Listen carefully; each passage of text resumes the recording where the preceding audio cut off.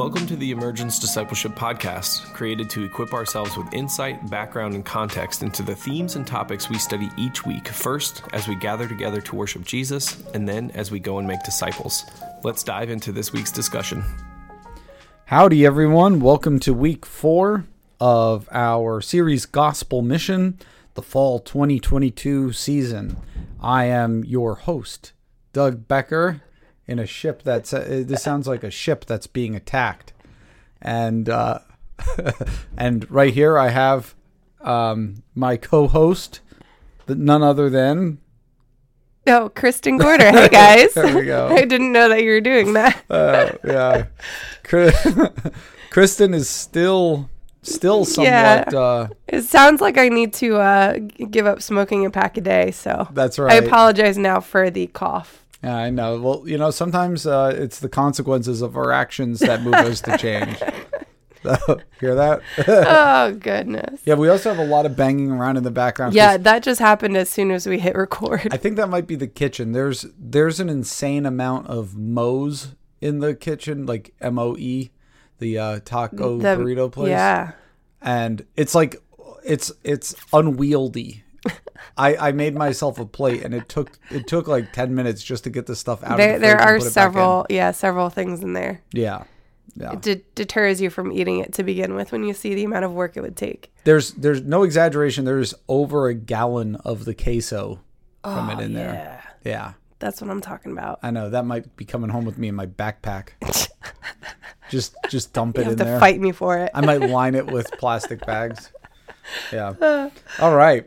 Well, welcome everybody. I suppose we'll start off with everyone's second favorite part. Our seltzer review. This week, we have nothing fancy. No, we're going classic here. Yes. This is Canada Dry's Lemon Lime Seltzer. I did have something that I got at the store, and then about 8 minutes down the road this morning. Drank it? Yeah, I couldn't help myself. Did you really? No. I just lost control. Like you with your smoking. I was like... Never smoked a day in my life, right. And then all of a sudden just picked it up. You know, here's something I want to pick up in my 30s. You're in your 30s, right? Doug. I don't know. No, I'm not saying are you not in your 40s? I'm not in my 40s. I'm in my 40s. I should tell people that. That's right. That's what I'm saying. In the hopes that they say, you look great for your age. Yeah. I just wanted to make sure. In reality, they would just be like, oh, yeah, great. Yeah. You're in your 40s, clearly. Yeah, cry me a river. Yeah, no, I am in my 30s. Yeah. All right. So, yeah, I'm like 8 minutes away from home, and I realize, oh, no, I forgot the seltzer that I have in my fridge, and so I just stopped at this little local store that's on my way and picked this up. And I do drink this from time to time in my house, so I don't feel like there's anything dishonest about it. So what do we think about Canada Dry Lemon Lime Seltzer? If you are on an Impact Central team and help yourself to the seltzers in the fridge there, I prefer that lemon lime. Oh, okay. Which is that's like the Stop and Shop Yeah, that's brand, the Stop and or ShopRite brand. This is it's fine. It's refreshing. I think this not tastes world-changing. very close to Sprite. Don't you think it tastes How like long this? has it been since you've had a Sprite? It's been a while. I've been keto for some time now. Really? You don't think it's close to Sprite? No. To be fair, though, I am so congested that my senses are dulled. I forgot about that. That's right. So disregard everything Kristen says. Yes. No, it's very good and very refreshing. I'm looking forward to drinking the rest of this bottle during our chat. It's not disappointing at all as a lemon lime. I'd say 50% lemon flavor, 50% lime. Canada Dry knows what they're doing. I like their tonic water. Oh yeah? Oh yeah, tonic with lime. That's Really? my jam. Really? Yeah. I've never gotten that into tonic water. My grandmother used to give it to us when we were little kids. Oh, there's why. Just straight tonic water. Just straight tonic water? Yeah. Huh. And now my kids love it, actually. Really? Yeah. I did not know this fun fact about you guys. Yeah. I've seen fancy tonic waters at the store. Like, some of them are better than others. what makes something a tonic water? The quinoline, how do you say that? that You're thing. on your own here. Starts with a Q. Okay. Something Fill in with the a Q. blank. It starts Okay. with a Q. Tonic water. This is why God gave us Google. That's So we true, can check which out neither what- of us are looking at right That's now. right. but I'm just looking at GarageBand. Yeah. Just stare at these sound waves I'm all looking day at my long. Bible. Yeah, okay. Yeah, there we go. Figures. Speaking of our Bibles, let's take a look at Pardon our... me. No problem. That's okay. You know what? We're all friends here. That way I don't feel bad the zillion times that I'm going to get sick this year from my kids. Yeah. I appreciate your prayers, people. That's Yeah. really what I'm trying to say is please pray for me so that the next time you hear my voice, I'm not doing this. Absolutely. It's been a while. I feel like it's been 5 like weeks. 5 weeks? Yeah. Holy cow. Yeah. Well then. Yeah. Yeah, the first podcast, I couldn't do it, remember? Because I had laryngitis. Was that the first week? That was the first week? I guess, yeah, so 4 weeks Holy if this is cow. week 4. Yeah. Yeah. Man. I'm going on 5 weeks. That's very serious. Okay, well. Okay. Anywho. So for our announcements this week, the announcements are pretty much what they've been the last few weeks. Although, just want to raise your awareness of the night of worship we have coming up on October 20th, 7 p.m. at Totowa Campus. I'm not sure what else to say about this except what I wrote. All are welcome. It'll be a fun night. Yeah. It would be weird if all weren't welcome. They were like, Please stay away. like they measure how long your hair is or something. Or do you have a tattoo? Yes. No? Yeah. So I wouldn't be invited. Yeah. All right. Our icebreaker this week, I thought dovetailed nicely with kind of what we're going to be talking about with contextualization and everything. What are some films that communicate important spiritual truths? Bible movies are off limits for this question. So you can't be like, The Chosen. All right. Yeah, we know.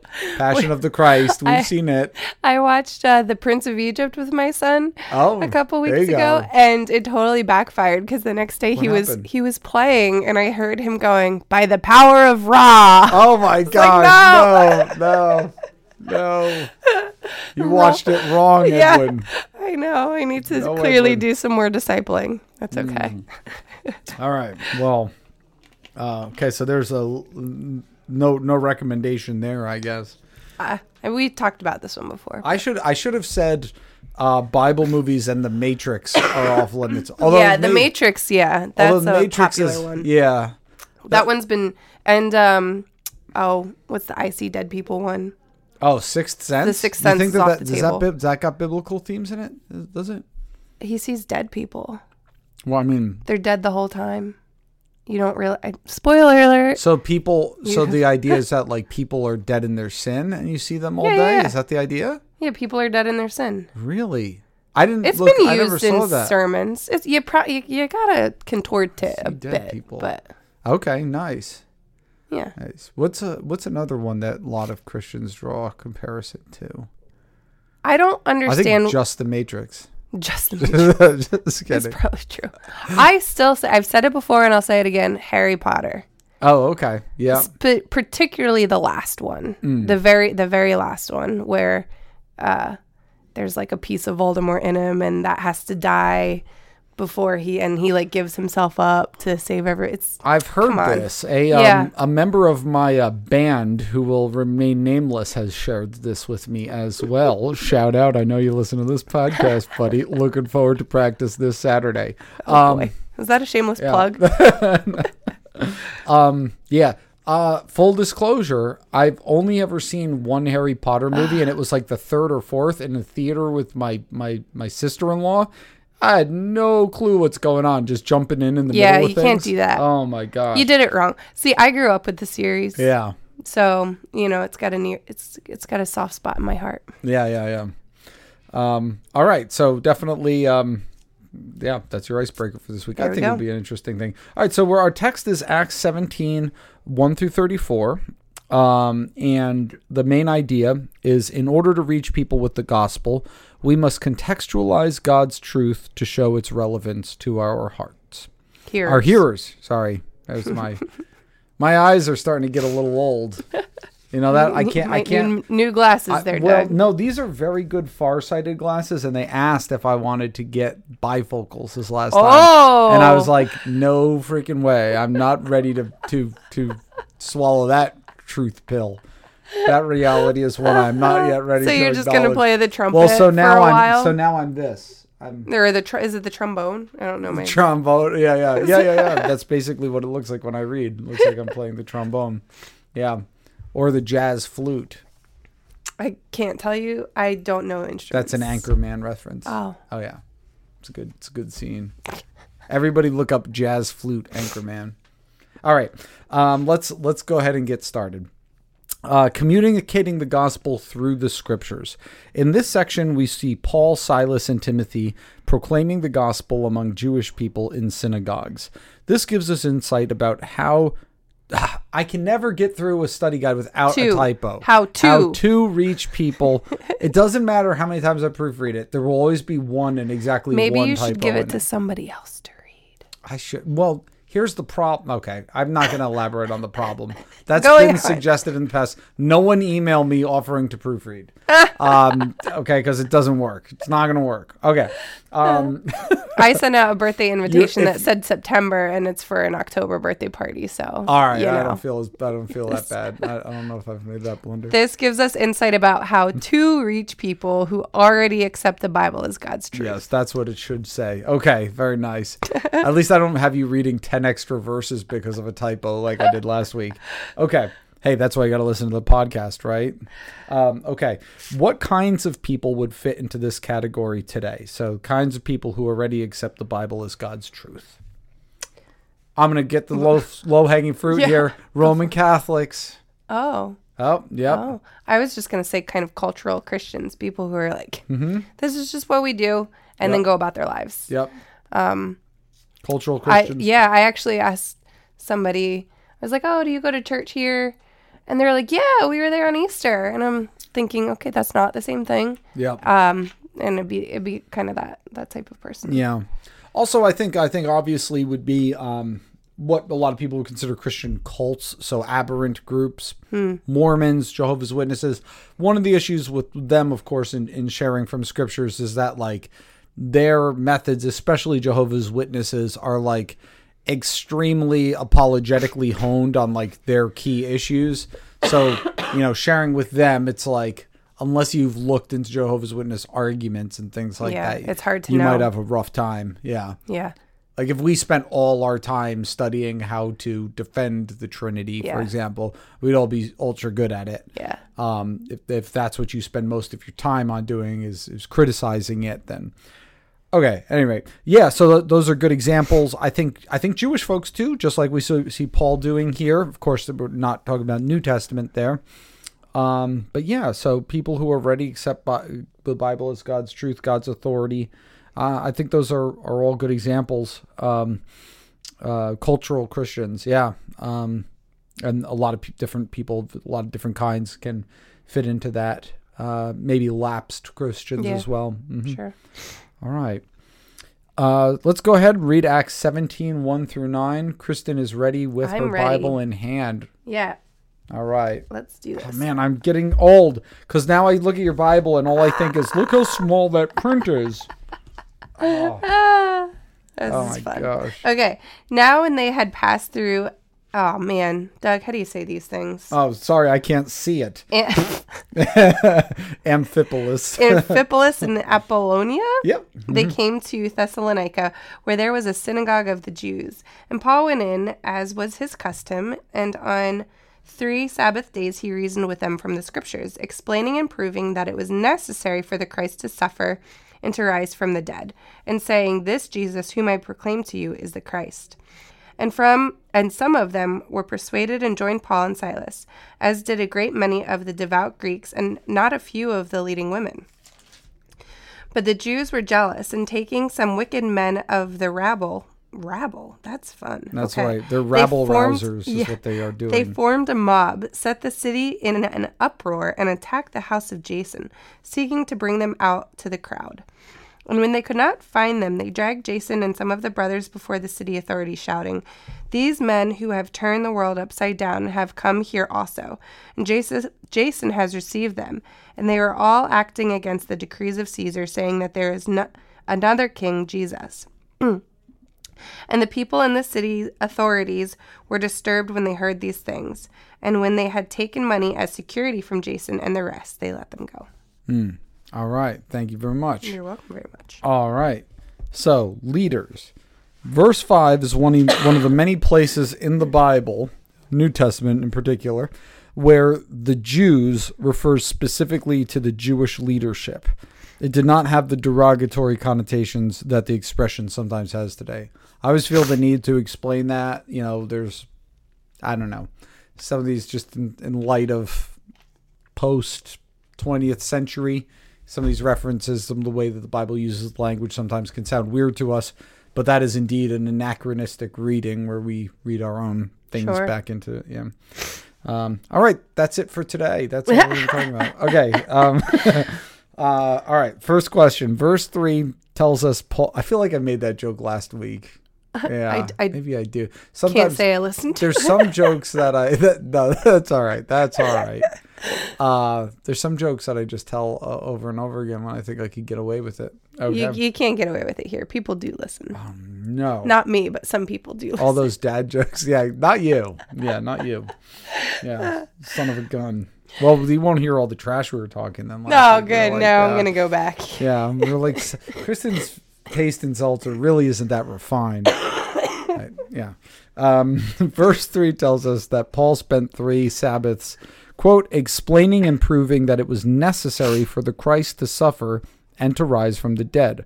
Why did he need to explain this and prove this to the Jewish people he was trying to reach? Yeah, well, I mean, so many... Oh, thank you. Welcome. Doug just handed me some tissues. Just in case. So, well, at the time, we saw it in the disciples as they're walking with Jesus, they assumed that the Messiah was going to establish an earthly rule and defeat the Romans and basically conquer the area and reign. Yeah. That's what they assumed the Messiah was actually going to do, not what Jesus ultimately did, which is look like a complete failure. Yep. By the eyes of the world. Yep. And like he would usher in, that's the word I'm looking for, this glorious messianic age, which is why at the beginning of Acts, the disciples are like, hey, is it at this time then that you're going to restore the kingdom to Israel? And Jesus they argued over like, who's going to be sitting next to him. Now. Yeah. Yeah. Yeah. And they, I think because he's considered the, what am I looking for? Like the descendant of David. Yes, Thank you.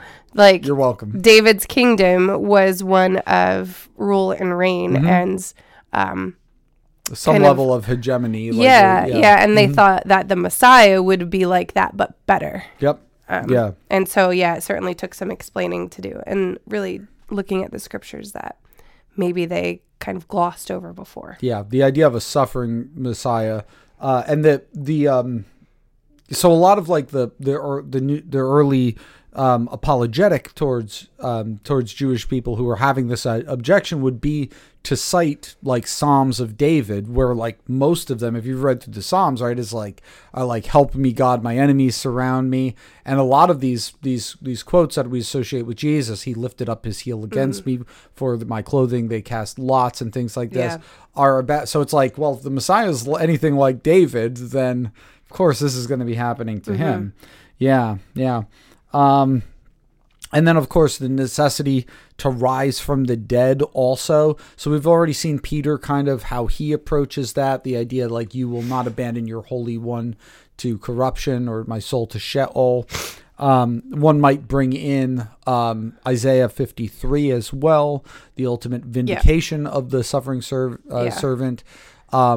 Although, not all Jewish people saw that as the Messiah per se. Oh, really? Yeah, yeah. Suffering servant, son of man. These are distinct roles in Judaism. Okay. Although certainly some did. Like there's definitely Jewish traditions that really, like if you read the Targum of Isaiah, which is like an Aramaic commentary, it's like, who's this about? The Messiah. So Gotcha. it's definitely Okay. there, but it's not like everybody sees that as the Messiah in Sure. Judaism.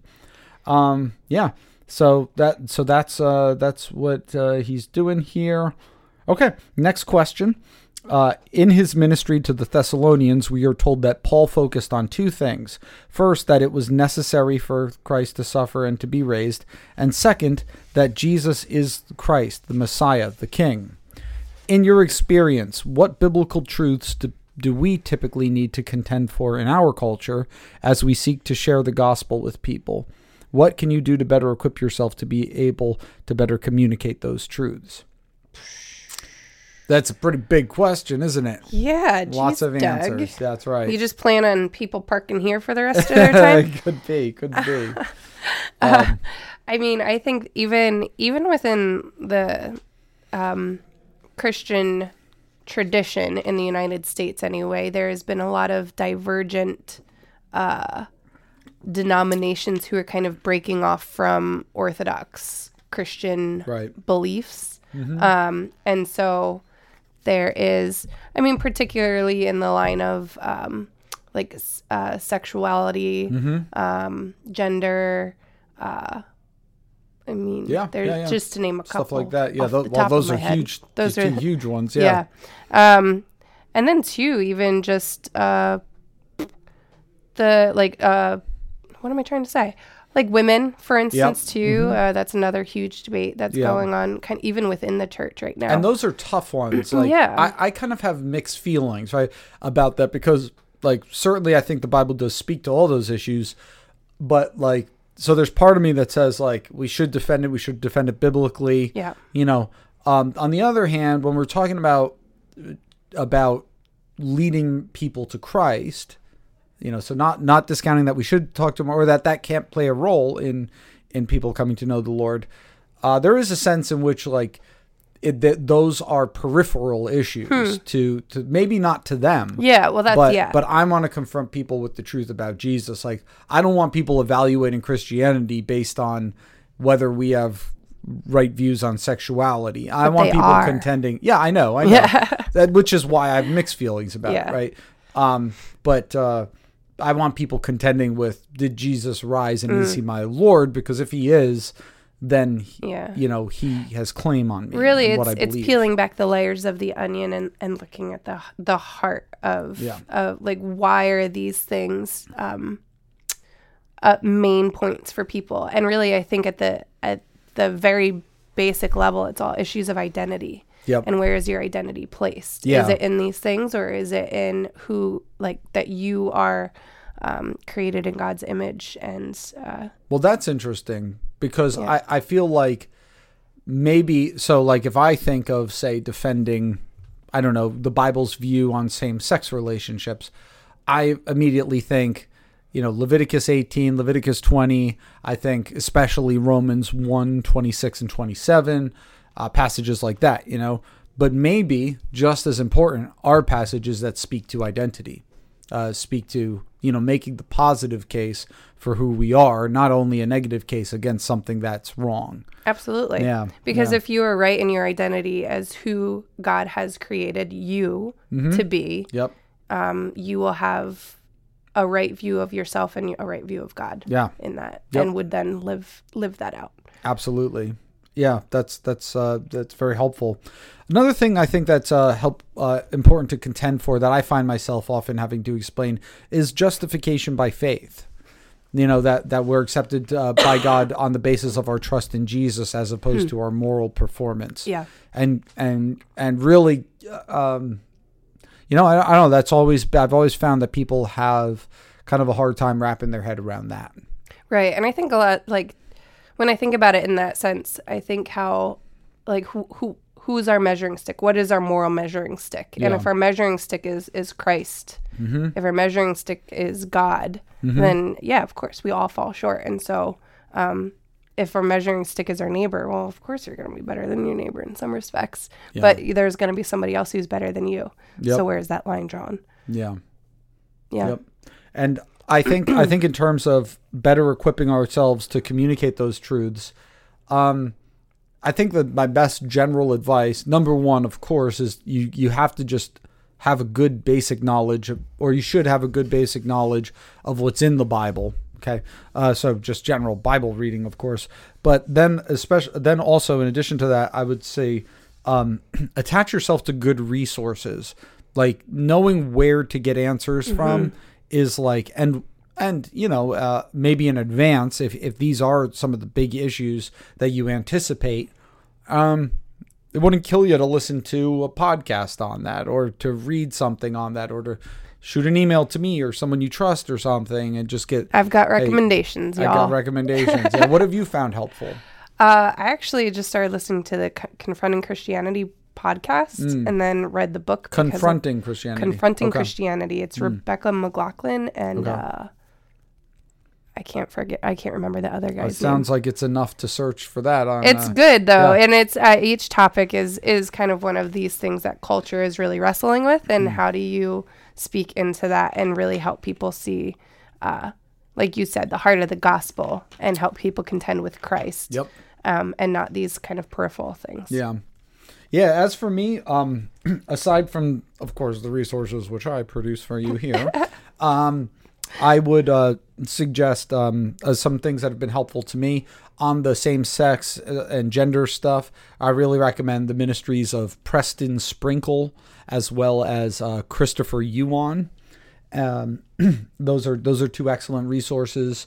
I also, in terms of other things that I've been listening to a lot lately, I've really been listening to a lot of Gavin Ortlund, Ortlund. He's a pastor out in California who talks a lot about like Roman Catholic issues and stuff like that, but a lot of like justification by faith and things like that. Very helpful on that. So just adding those things to the list of things you listen to and imbibe. Everybody's got their own, but just attach yourself to good resources. And if you're not sure where to look, reach out to me. I'm happy to recommend some stuff. Okay. In order to turn the city authorities against the Christian missionaries, the Jewish leaders argued that the message of Jesus was politically subversive. Proclaiming Jesus as king, Christ, was a challenge to Caesar's kingship. In what ways is this true, and in what ways is it misleading? And how is the gospel politically subversive today? Fun question. We're all about fun questions here. Let's see. Well, yeah, it is absolutely true and absolutely not true. Because it's I mean, exactly, it's both. It's as Christians, it's the kingdom come but not yet. Where what is it, the already but not yet? Yep. Kind of dynamic. The upside down kingdom is another way of talking about it too, because Christ talks about how the least of these is the first. Yep. And so really, that's a good point. It's misleading because he wasn't elevating anyone politically or through power or through like money, the way the world does. He was doing it upside down. My kingdom is not of this world, he tells Pilate. Yeah. Exactly. And so, so it's true, but not. Yeah. Yeah. I couldn't agree more. I think, it means at the one hand, your allegiance is not to your Caesar. Yeah. But at the other hand, it means that your allegiance is of another world, which means you can be a good citizen here and now. Like there are ways in which we can't compromise as Christians, but for the most part, like knowing the Lord is a positive, should be a positive thing to how you impact your world and culture. And Paul is nowhere saying in his gospel, like, that we should somehow subvert the Roman Empire or something like that. Although the gospel itself is subversive of all human authority and institution, because it means that there is a one true Lord under whom all else is subsumed. My Bible reading this morning actually had me in Matthew 17, the passage where Jesus pays the temple tax with the fish with the coin in its mouth. Kind of makes me think about that a little bit. Like he's like, well, we're not under the authority of this, but like let's not be that's a classic passage for that. To like the culture essentially, and we're gonna pay it. Yep. So That reminds me of a good dad joke from the new Ghostbusters movie. oh boy. What do you call a fish with no eyes? Yes, you got it. Did you just get that? Did you just come up with that? No, I'm sure I heard it Oh before. my God. I don't know. Maybe you didn't. Maybe you're just a dad joke genius. A fish. Correct. Nice. For the Oh, record, it makes me every so time happy. every time you hear me coughing, it's because I'm laughing. She's smoking right now. His office is just filled. I can't even see you. All right.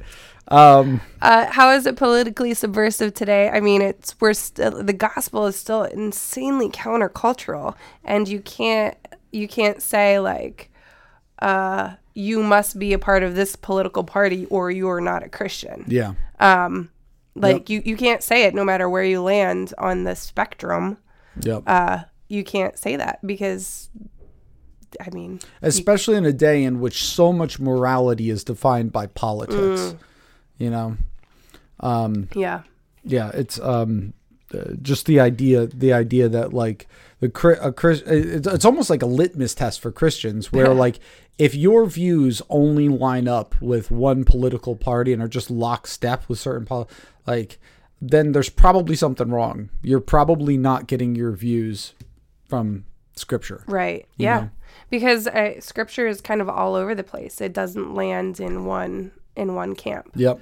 Across the board. So yeah, and it means that things that you care about things that other people don't care about. I often think of like our obligation as Christians to all of humanity, both for the gospel and for causes of justice. You know, like I can't like being a Christian and thinking through issues like immigration or like foreign aid or what we care about going on in other countries, even things like things that are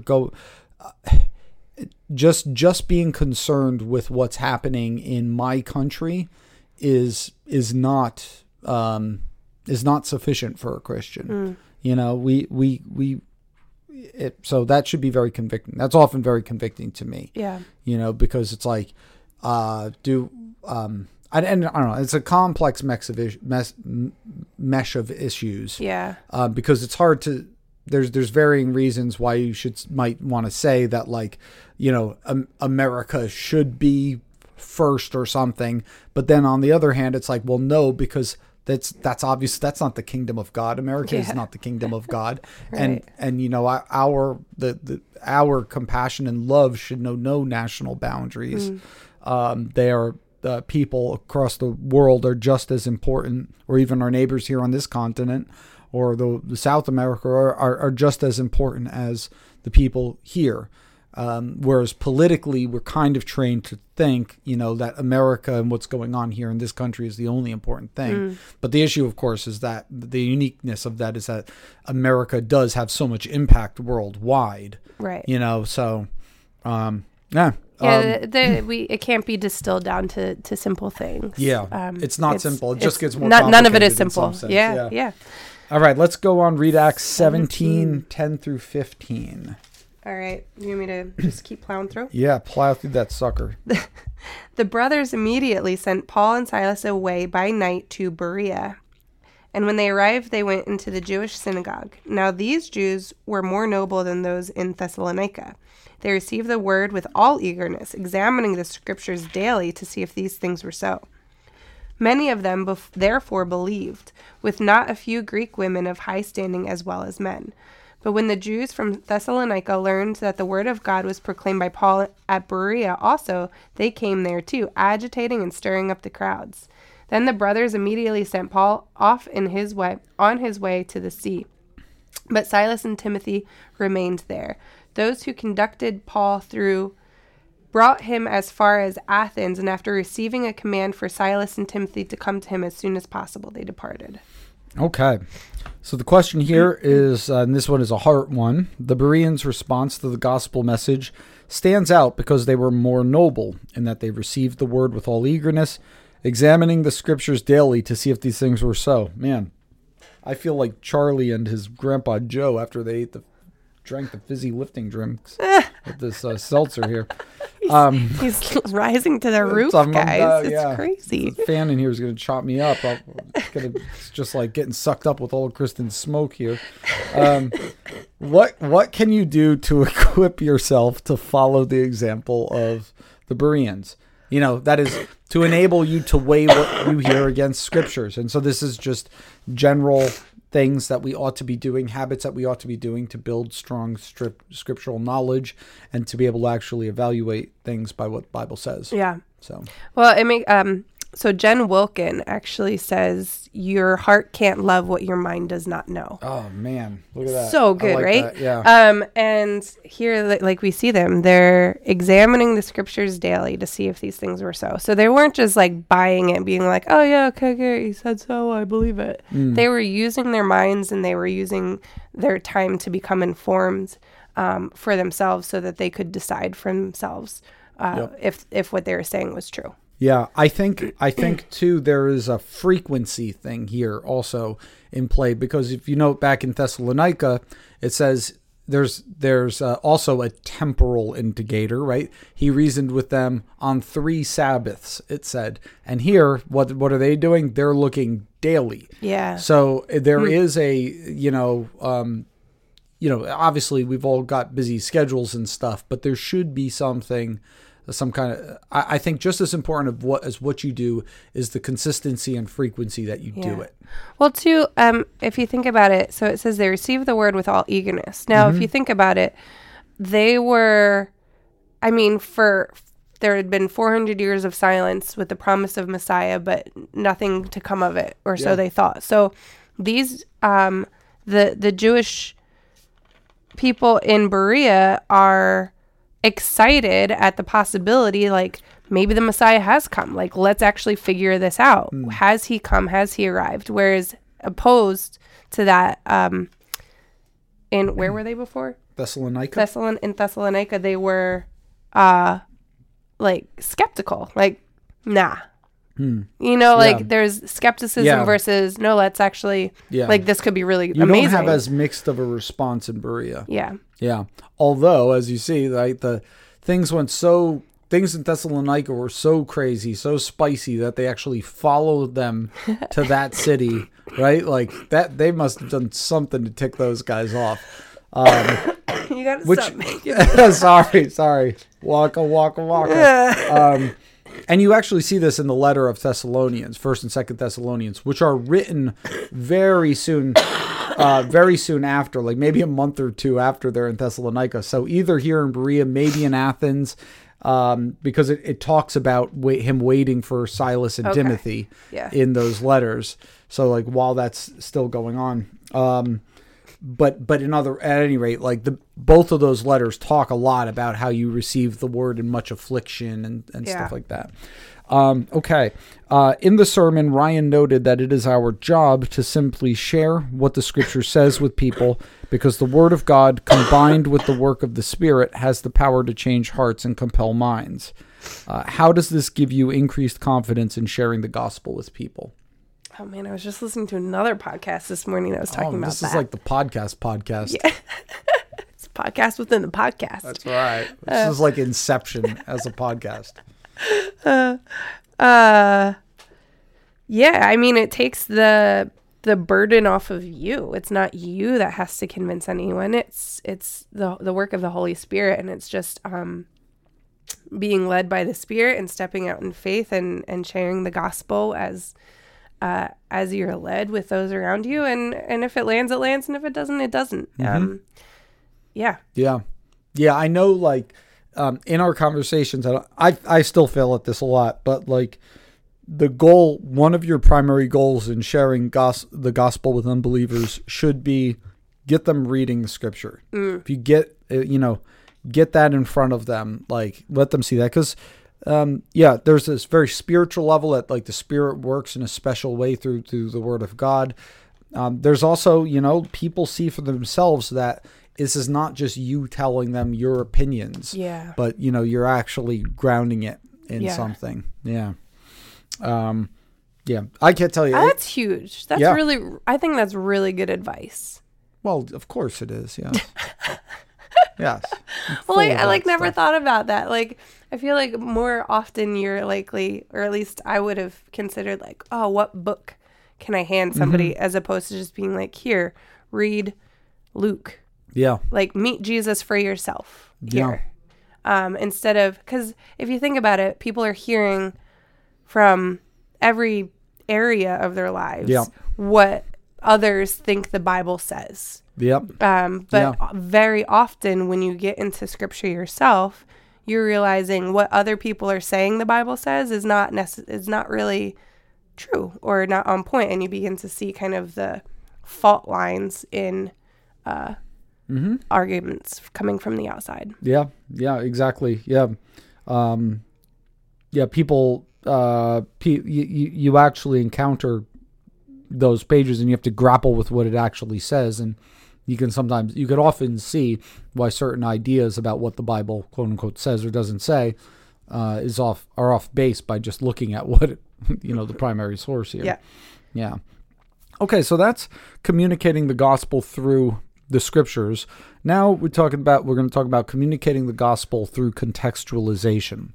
So contextualization refers to the process of communicating God's truth differently to different people, depending on their background beliefs and assumptions.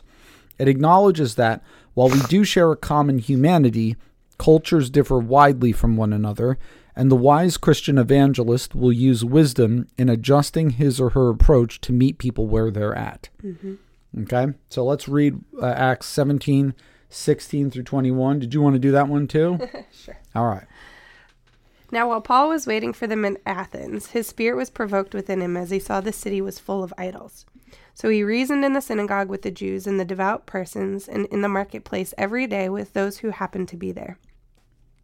Some of the Epicurean and Stoic. I know that word. Stoic philosophers all conversed with him, and some said, "What does this babbler wish to say?" Others said, "He seems to be a preacher of foreign divinities," because he was preaching Jesus and the resurrection. And they took him and brought him to the Areopagus, saying... This sounds like a character on Sesame Street. I never thought of it that way, but now I always will. "May we know what this new teaching is that you are presenting? For you bring some strange things to our ears. We wish to know, therefore, what these things mean." And all the Athenians and the foreigners who live there would spend their time in nothing except telling or hearing something new. All right. Thank you very much. You're welcome very much. All right, leaders. Here we are introduced to two kinds of philosophy, or foolosophy, as we sometimes call it. Two kinds of philosophy: Epicureanism and Stoicism. We are probably intended to suppose that Paul calibrated his message to speak into the worldview of these groups. Both were skeptical of more popular forms of Roman religion, the worship of idols and temples made with hand. So in other words, when Paul's mentioning that stuff here, he's probably using that as a point of contact rather than a point of criticism. So Epicureans, these is my super abbreviated thing. You can go to the Stanford Encyclopedia of Philosophy if you want to read a lot on these groups. That's a very good resource for philosophy online, by the way. But Epicureans believed that mental pleasure, as opposed to physical pleasure, was the highest good. They believed that the gods refrained from interfering in human affairs. And Stoics believed that the pursuit of right ethics and virtue led to true happiness. For them, God is a life force that animates the entire universe as a spirit does to a body. So these are groups that are probably also pretty critical of people going into temples and worshiping at the feet of statues. Sure. Yeah. Okay. Paul did not wait for people to come to him, but rather purposely made connections wherever he could, seeking opportunities to share the good news of Jesus. In Athens, this meant going to both the synagogue and the marketplace. What are your modern-day synagogues and marketplaces? Facebook. All right. YouTube comment section. It's where you find all godliness and goodness. Nowhere will you find a greater hive of scum and a more wretched hive of scum and villainy. That's a quote from Star Wars. Oh, okay. Yeah. But Alex would have known that. He would. Well, we'll get you up to speed. It's all right. Yeah, I don't know, honestly. 'Cause maybe. Yeah. The school pickup line. I mean, that's the life I'm in now. Yeah. Okay, there you go. The park. Yeah, the park. Yeah. The grocery store. Like. Oh yeah, you have no idea what to answer. Those are great answers to that. Yeah. Yeah, of course. Yeah, those places where God puts you. I have a lot of chit chat with my neighbors these days. That's Oh a synagogue. Yep. Okay. And a marketplace. All kinds of things like that. Places where you regularly have contact with unbelievers.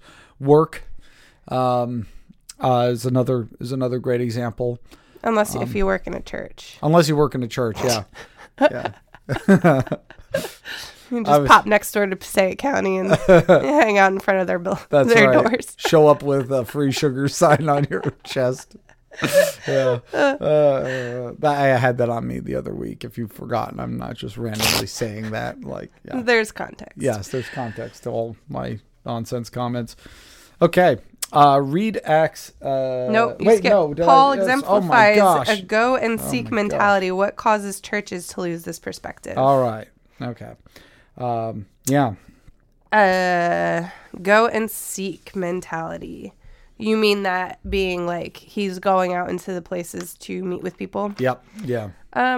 What causes churches to lose this perspective? I think the desire. I think it depends on the church. Obviously, there's different churches. Some it's just being so enamored with your own tradition. And that's kind of what I'm that. Thinking of, along those lines. Yeah, just kind of wanting to be here with your church people who you love dearly, and which is good. Yeah, but kind of forgetting that there is a mission that we're on to make disciples who make disciples. Yeah, especially the idea, because it's I think a lot of times Christians can feel very us against the world kind of. Yeah. And so when you're in a place where you're with a lot of people who are like-minded, it can be very comfortable. Yeah. And maybe I'm not as concerned about being winsome as possible, and I kind of want to preserve this. I want to preserve this dynamic. Yeah.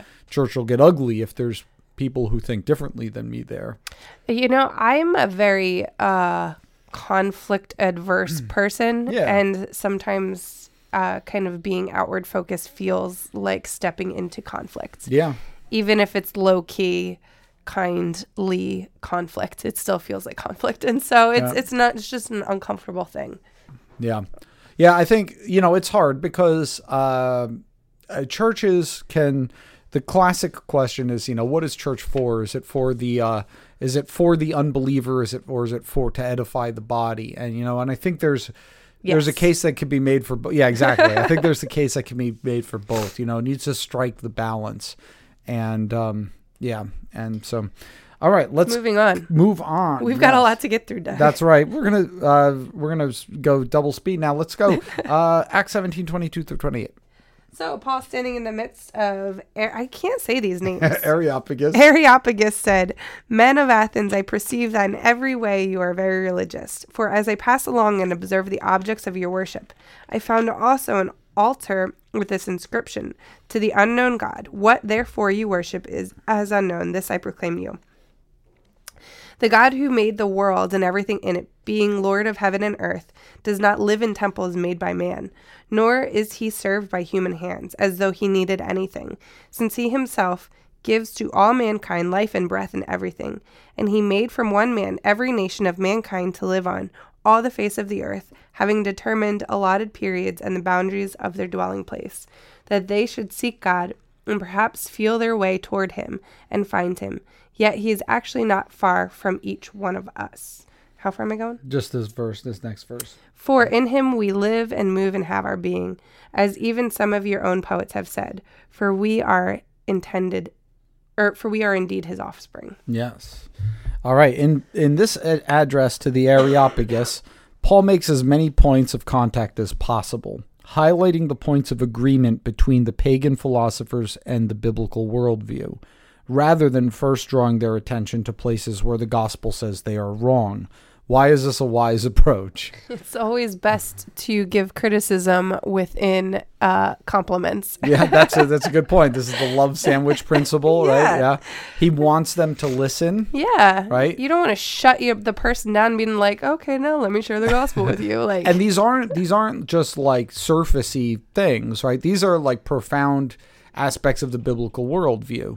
They're essential, kind of like you'd find them in doctrinal statements, so it's not just Paul like grabbing at straw here. He's highlighting important points. Because we want there to be an acknowledgement of the way in which God's common grace has enabled people to see his truth, to grasp aspects of his truth. That truth will always be warped in some way by human thinking and sin, but we should acknowledge it when it's there. right. So it's much more winsome than that. It doesn't come off as condescending then. Also, like, notice, like, if anybody seems condescended to, it's Paul by the end of this, right? Where they're mocking him. Yeah. But it's not Paul coming in being like, you guys are all idiots. Like, obviously you think you're so smart, but you're not smart. No, he's even like, if what they're like, if what you're saying is true, when it's spoken condescendingly, Yeah. you're not gonna have any hearers. yeah. Yep. Yeah, did you... I think of that meme, condescending Wonka. You remember that? I've not. It's a picture of Willy Wonka, like sitting Oh, like, yeah. Yep. Yeah. Okay. In what ways do we fail to do what Paul is doing here, and in what ways do we succeed? You don't want me to tell you any condescending Wonka memes? No. All right, never mind. All right. In what ways do we fail to do what I Paul's just doing? read it. What ways do we? Yeah, I know, but then I went and said something dumb, so I just wanted to make sure people remember what page we're on. Okay. So, we're on page 3. What ways do we fail? What ways do we succeed? Facebook. Man. Don't, man. Don't. Just don't on Facebook. If you're going to have a conversation with somebody about this stuff, do it in person. Yeah. To start. I mean, that's step 1. Yeah. And then do it lovingly and with grace. Why is Facebook bad, Kristen, to do that on? If I have to spell it out for you, it's not looking good. Yeah. No. It's not a personal environment. And honestly, I think most people have now, especially when you're on Facebook, you already have your armor up. Yeah. And you're looking for people to agree or to argue with. Yeah. And so... Yeah, one of the points I made a while back, I had to talk about this actually. I forget what we called it, but it's performative. Yeah. There's all social media. Yeah. This is true, not just Facebook, but all social media. Maybe media. not so much with like DMs or something, but even still. but even then it's not as personal. Yeah, you're not face to face with somebody. Yep. Yeah, so that's definitely one way to miss that. How do we succeed? And I think we succeed when we, find the things that the culture gets right, even if it's embedded in a lot of error. Because you got to think, like, the reason why these guys are all thinking this stuff, it's embedded in error. It's not like they believe these things because they're convinced of the one God who created everything. This is the God of Israel who promised to send his son. No, they think this because of wrong things. Right. But you want to latch on to so even something that's like way off base, even something that you think you're supposed to despise as a Christian, like that, right? Like, let's say you're talking with somebody who like loves abortion. Yeah, that was what I was thinking about. You know what I mean? But we can applaud the fact that they care for the women. Yeah, and you can acknowledge that, and then you go from there. Women like no one else. Right. Yeah, exactly. So and then extend and correct in loving grace. Yeah. Yeah. And Paul doesn't even get into like real critiques of their view here or anything like. It's like it's in step. It's the idea that discipleship and teaching is a process. Okay. What point is Paul making when he mentions their altar to an unknown God? Well, the point that he is making there is that there, even though Athens is a city that is full of idols, right? Full of people who are like, here's this God, and this God is exactly like this, and here's what we want, and here's what he wants. He realizes that that itself is a cultural acknowledgement that there's something deficient about there, right? That there's kind of similar to the stuff Jordan was talking about, that there's like there's these underlying currents of things that undermine their own worldview and things like that. And it's an acknowledgement of them seeking something beyond themselves that they do not understand. Yeah. Yeah. They're saying, I don't know something. Yeah. And maybe there's somebody out there who does know something. Yeah, maybe. Yeah, exactly. Yeah. Maybe someone out there that does know something. Okay. Well, I think it also points out like they have gaps. Yeah, we just said that. We have gaps too down in the malls. Oh. Yeah, there's gaps in understanding, and there's an acknowledgement of that. Yeah. Yeah. I think it's important too that maybe we don't present ourselves as having all the answers to everything, because right? we don't. Because we don't, right? So you share in this attitude. There's somewhat. Humility. There's a humility, yeah.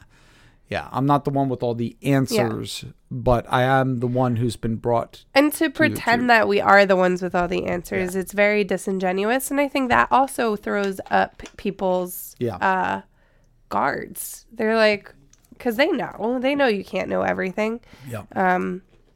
Even if they have an air themselves that they know everything, like. Mm-hmm. So, yeah. Anyway. Exactly.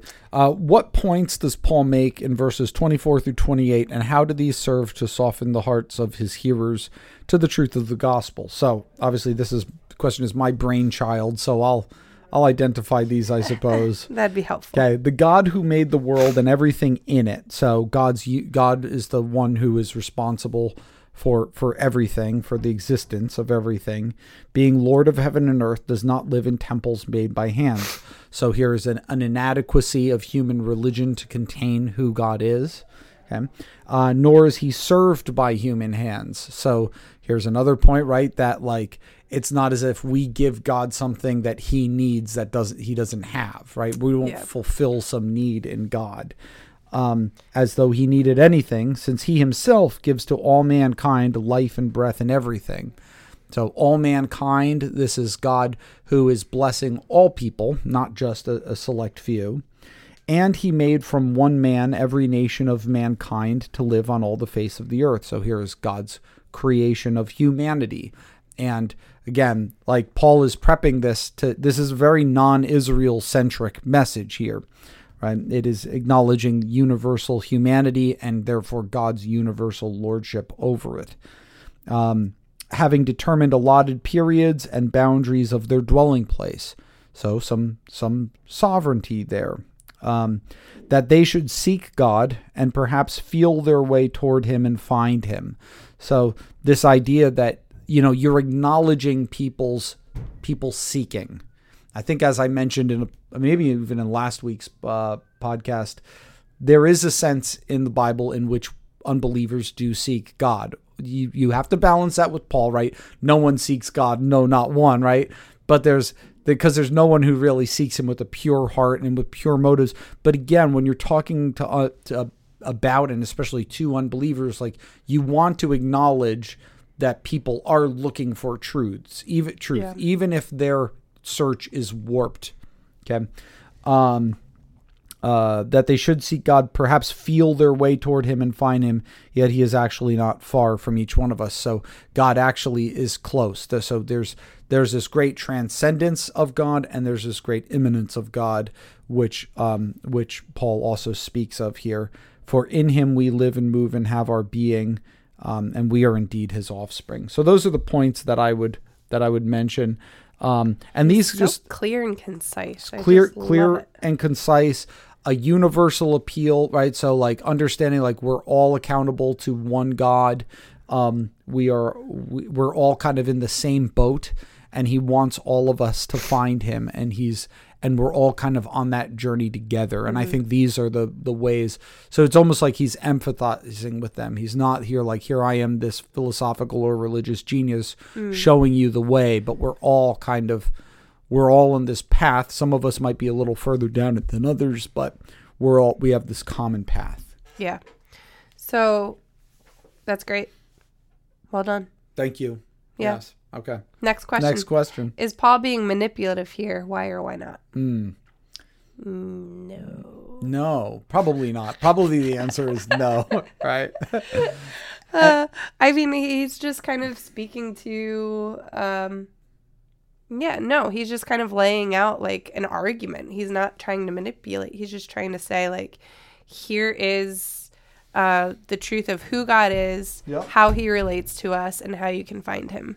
And who we are in relation to him. So he's just laying out a really well thought out argument, which is, I mean, these guys, the people he's talking to, they're thinkers. Yeah. And so he's relating to them in a way and speaking with them in a way that they speak. It would be silly to like go to Mexico and then share the gospel with someone in English when they speak Spanish. Like that's silly. Yeah, he's speaking the language. He's speaking the language of the people. Yeah, he's meeting where they're at. Yeah. All right, let's go ahead and read the last section here now at Acts 17:29 through 34. You want me to read them? Sure. All right. Being then God's offspring, we ought not think that the divine being is like gold or silver or stone, an image formed by the art and imagination of man. At the time, I like how he throws in an imagination there too, right? That it's not just like the physicalness of the worship of the idols, but also maybe the things that I think about God are not what creates God, right? The times of ignorance God overlooked, but now he commands people everywhere to repent, because he has fixed a day on which he will judge the world in righteousness by a man whom he has appointed, and of this he has given assurance to all by raising him from the dead. Now when they heard of the resurrection of the dead, it says, some mocked, but others said, we will hear you again about this. So Paul went out from their midst. But some men joined him and believed, among whom also were Dionysius the Areopagite, and a woman named Damaris, and others with them. All right. So this is the turning point here we see in verse 30. The times of ignorance God overlooked, but now he commands all people everywhere to repent. Okay, so until then, until then, he's spoken in line with the philosophical worldview of his hearers. Musing on these timeless truths, true for all people at all times, but now something's happened and it changes everything, and it requires a response. So Paul's audience seems to be tracking with him throughout the majority of his speech. It's actually the mention of the resurrection that they mock him. Physical resurrection from the dead was unthinkable to Gentile audiences. In fact, one Greek writer, I forget how to pronounce this, I think it's Aeschylus, tells us that when the Areopagus was founded, Apollo proclaimed, once a man is slain, there is no resurrection. So like this is deeply embedded in Hellenistic philosophy, that like there is, when you're gone, you go to Hades, but you do not come back physically. Gotcha. Why do you think Paul introduces Jesus by speaking about the judgment of the world, right? And in the next question, I said he doesn't mention points that are typically associated with the gospel, such as, God's love, God's forgiveness, right? He doesn't lead with that. He leads with God's judgment. And I think what it is, it's to impress upon them a point of urgency. So notice that they were introduced early on as people who would spend all day doing nothing except hearing something new. Yeah. Right? Like these are people who are into ideas, not exactly for ideas' sake, like they wanted to live better lives, but like there's no like you need to grapple with this truth, and like there's no sense of urgency there. It's like just, and sometimes, people want to, I'll experience that, sometimes people will want to have quote unquote spiritual conversations, but it's just because they like having spiritual conversations. It's just like they like thinking about deep things that maybe they don't talk about all the time. Mm-hmm. But here it's actually like No, God, like, there's a time when this God, whom I've been speaking about this whole time, will hold us all accountable. Yeah. Yeah. It makes me think of college students sitting around like the cafe. Yeah. Like they, just kind of like talking and arguing about some of these things, whether they believe them or not. Yeah. Kind of a similar vibe. Or in your case, the smoking lounge. Yeah. I'm just riding that joke right to the end today. We'll see how long. Hopefully, my prayers will be answered, and I will not have lungs. Nice. All right. Notice how Paul ends. What's that? Just going to say that cough punctuated that statement. Exactly. Perfect time. Perfect comedic timing. Notice how Paul ends his speech by announcing the resurrection. As I said, he doesn't mention the points that are typically associated with the gospel. Why? And I kind of give you the answer here because I think this could be a little bit of a tricky question. So number one, note that verse 32 seems to indicate that Paul does not seem to have taken the initiative to stop here, right? Rather, it's the mocking at the concept of resurrection that indicates that they're probably no longer willing to hear him. Okay, so in other words, he gets that out of his mouth, and then they're like, it's over, right? Here we go, this dummy. Yeah, exactly.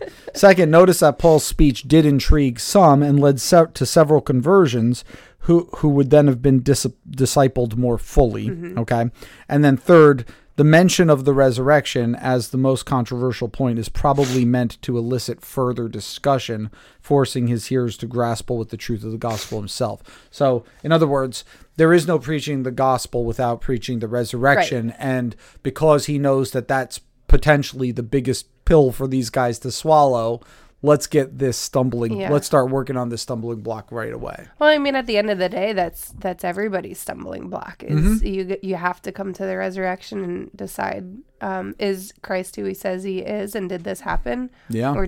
Or do I believe that it did not? Yeah. There's no gospel without it. Right. Yeah. Which I think is, I mean, we sometimes forget. Like sometimes you'll tell or hear the gospel, and you wouldn't even know that Jesus was risen, right? Because it focuses totally on his death and the significance of his death, the atonement, right? No small thing, right? But you notice that every time you see the gospel preached in the New Testament, there is resurrection. Doesn't somebody say, like, if he's still dead, then what are we all doing here? Basically, yeah. Paul says that in 1 Corinthians 15. Yeah. In order to contextualize the gospel effectively, we must be able to tell the difference between repackaging the message to appeal to our hearers and actually changing the message. In what ways might Christians be tempted to change the message today in a way that compromises God's truth? I think one of the ways, and we talked about it before, but it would be kind of bending the message to fit our political agenda. Yeah, for instance. That would be a good example. I think also bending the message to make it as if it has no claim on how we live our lives. Oh, yeah. Huge. I think those are biggies right there. Obviously, what God considers sin can often be minimized, or the idea that the gospel is here to deal with our sin, right? As opposed to simply showing in some ambiguous way that God loves me, or it's a way to get my life together, something like where that. It's still about me. It becomes about me, as opposed to the glory of God, right? And forgiving sinners through the death. Essentially, and resurrection God of His Serving Son. Me through this message, as opposed to I'm now a servant of God. God. And specifically in accomplishing my goals, like you're being encouraged to love what you would love even if God didn't exist. Essentially. Yeah. What are some appropriate ways that we can contextualize the gospel to more effectively reach people in our culture? So a couple, Jordan helped us a lot with this when he came up. I thought he did a great job. He shared that we could do this by appealing to two problems felt by all people. The problem of purpose, what is my reason for living, and the problem of security, on what do I stand when my world comes crashing down. So I think that those are the two real big things that you want to kind of focus on there for the answer. Yeah. But of course, people might have some other suggestions as well. Sure. Okay, finish up with prayer time, of course. Praise God for giving us a gospel that is true and relevant for all people at all times, and pray that the Lord will give you the wisdom to be able to contextualize the gospel to effectively reach the people in your life. Yeah. All right. Cool. Well, that's it for this week, folks. It's a pleasure as always. Pray for Kristen's health. Please. Yes. And that I could quit smoking. That's right. It's a joke, by the way. I don't actually smoke. She doesn't actually smoke. Yeah. You had to stick with us the whole time to learn that truth. There she goes. All right. Well, with that, we love you all. We love you, and thank you for leading, and look forward to being with you again next week. Until then, take care. Adios. And bye-bye.